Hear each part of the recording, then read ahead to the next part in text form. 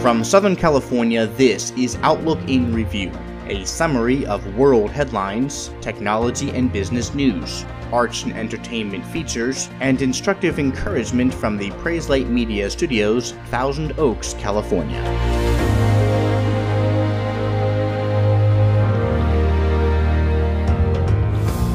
Good day, it's Wednesday, the 29th of May, 2019. At least one person was killed and over 130 injured in the suburbs of Dayton, Ohio on Monday evening as a tornado ripped through the region, carving a particularly long path through the urban areas north and west of the city and causing incredible untold devastation to numerous houses and businesses. This after late last Wednesday when another tornado tore through the U.S. state of Missouri's capital, Jefferson City, causing extensive damage under the cover of darkness on a day in which severe weather statewide was already blamed for 3 deaths and dozens of people left trapped inside their homes.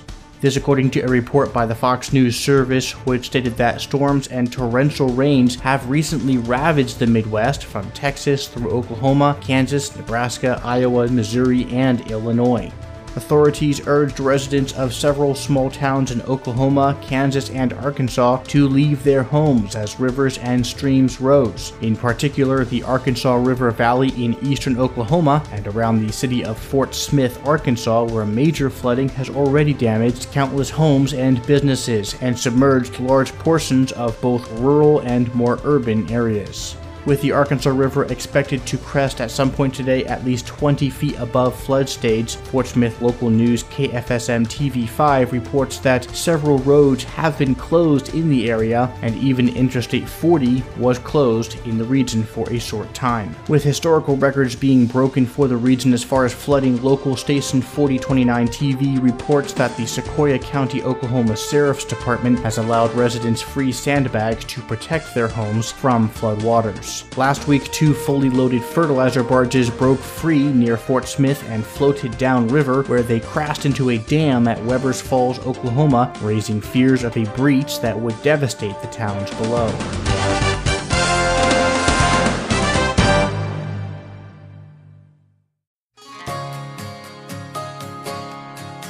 Motor company Fiat Chrysler has proposed a €32.6 billion merger with France's Renault that would create the world's 3rd largest car maker and save billions needed to invest in the race to make electric and autonomous vehicles. This according to a report on Monday by The Guardian. If the deal goes through, Fiat Chrysler, which manufactures brands such as Jeep, Dodge, Alfa Romeo, as well as others, would stabilize itself in a market where Jeeps and Dodge pickups are in lower demand than in the past, primarily due to steadily rising fuel prices. In accordance with this movement, U.S. drivers might just start seeing Renault models on the roads, perhaps rebadged as Dodge, Chrysler, or another known U.S. name. The joint company would be 50% owned by Fiat Chrysler shareholders and 50% by Renault shareholders. The Guardian further noted that Renault said that it would study with interest Fiat's friendly proposal of a merger. Fiat's proposal indicated that Renault's existing alliance with Japan's Nissan and Mitsubishi could continue and that the companies would benefit financially from the deal through extra savings.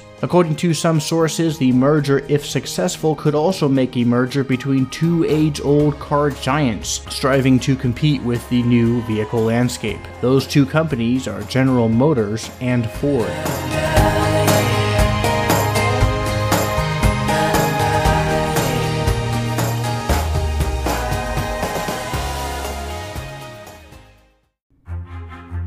In December of 1938, Washington Governor Clarence Martin and Lacey V. Murrow, the director of the Washington Toll Bridge Authority, broke ground on what would be the largest floating structure in the world, the Lake Washington Floating Bridge, also known as the Mercer Island Bridge between Seattle to the west and Bellevue, Washington to the east. According to the History Channel, at the time the bridge was built, it carried U.S. Route 10 across the lake. lake, and a few decades later that highway became Interstate 90. The bridge was a Public Works Administration financed project designed to make the towns across the lake from Seattle more accessible to suburban development. When the bridge opened in 1940, the Seattle Times called it the biggest thing afloat. It was almost 2 miles long, contained 100,000 tons of steel, floated on more than 20 hollow pontoons, and carried 5,000 cars every single day. And over the next 50 years, the load increased to 100,000 cars every day. But in 1990, while the bridge was closed for repairs, holes for construction were punched in the pontoons that kept it afloat. However, the task that was underway was slated to take quite a while, and the workers shut down for the weekend. But Seattle weather took a turn, and churned up a few days of rain and high winds over that weekend. The pontoons filled with water, and subsequently, the biggest thing afloat broke apart and sank to the bottom of Lake Washington, along with half a mile of Interstate 90. The entire structure needed to be rebuilt, and the project would end up taking 3 years to complete with a cost of $93 million. But 25 years ago, on September 12, 1993, the brand new structure and the first floating concrete bridge in the world, the Lacey V. Murrow Bridge, was opened, and one of the last remaining gaps in the interstate highway system was closed. Drivers could now travel directly from Boston to Seattle without ever leaving Interstate 90.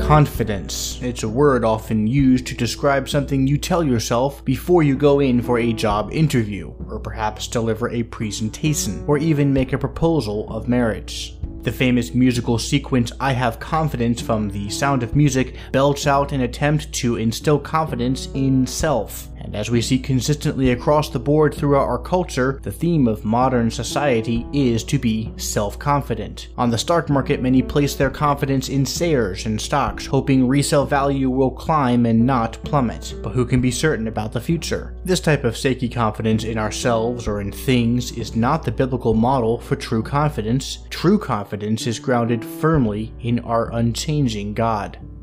Philippians 4 reminds us that we are to worship by the Spirit of God and glory in Christ Jesus and put no confidence in the flesh. We see that the Apostle Paul's spiritual confidence was not founded in the inconsistencies of humanity, money, or self. Rather, he placed his confidence in the unwavering truths of God, His Word, and His promises.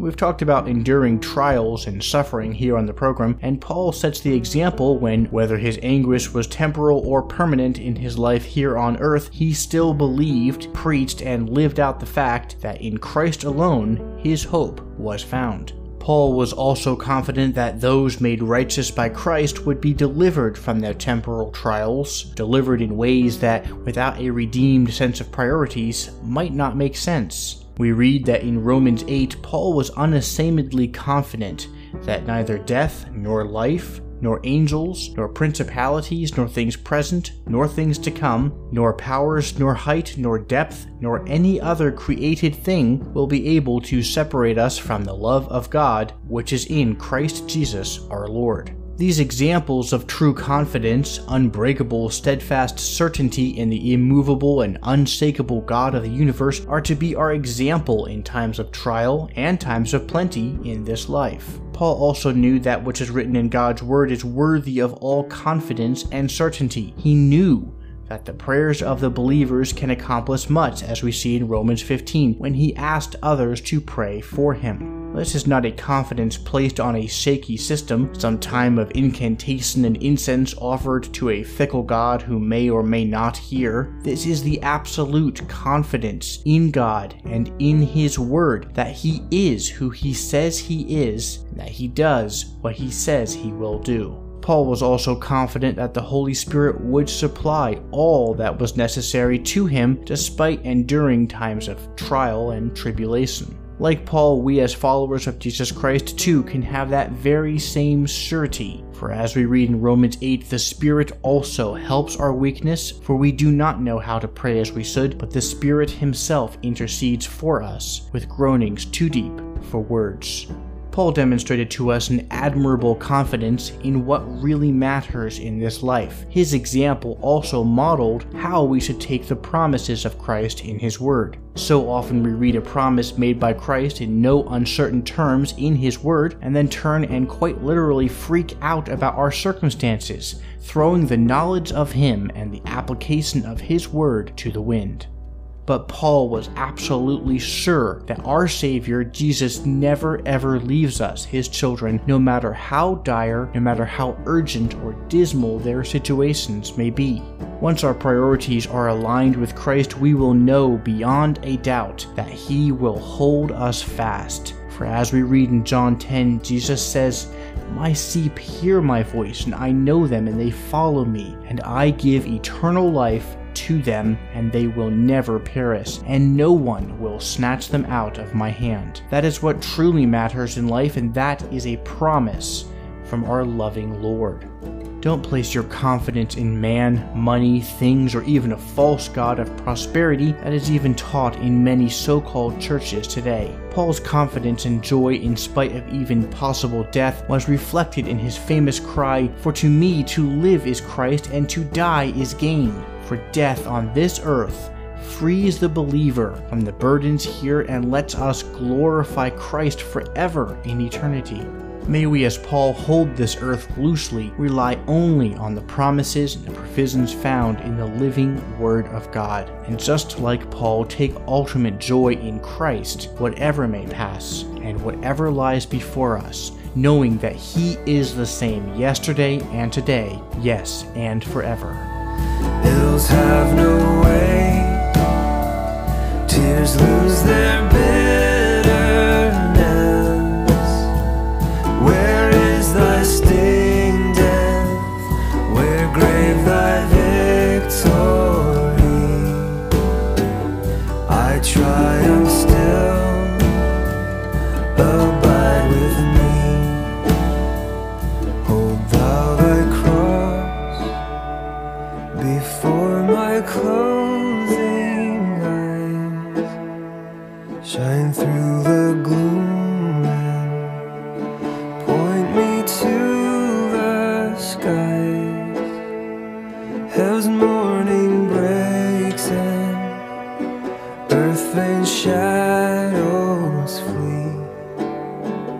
In life and death, Lord, abide with me.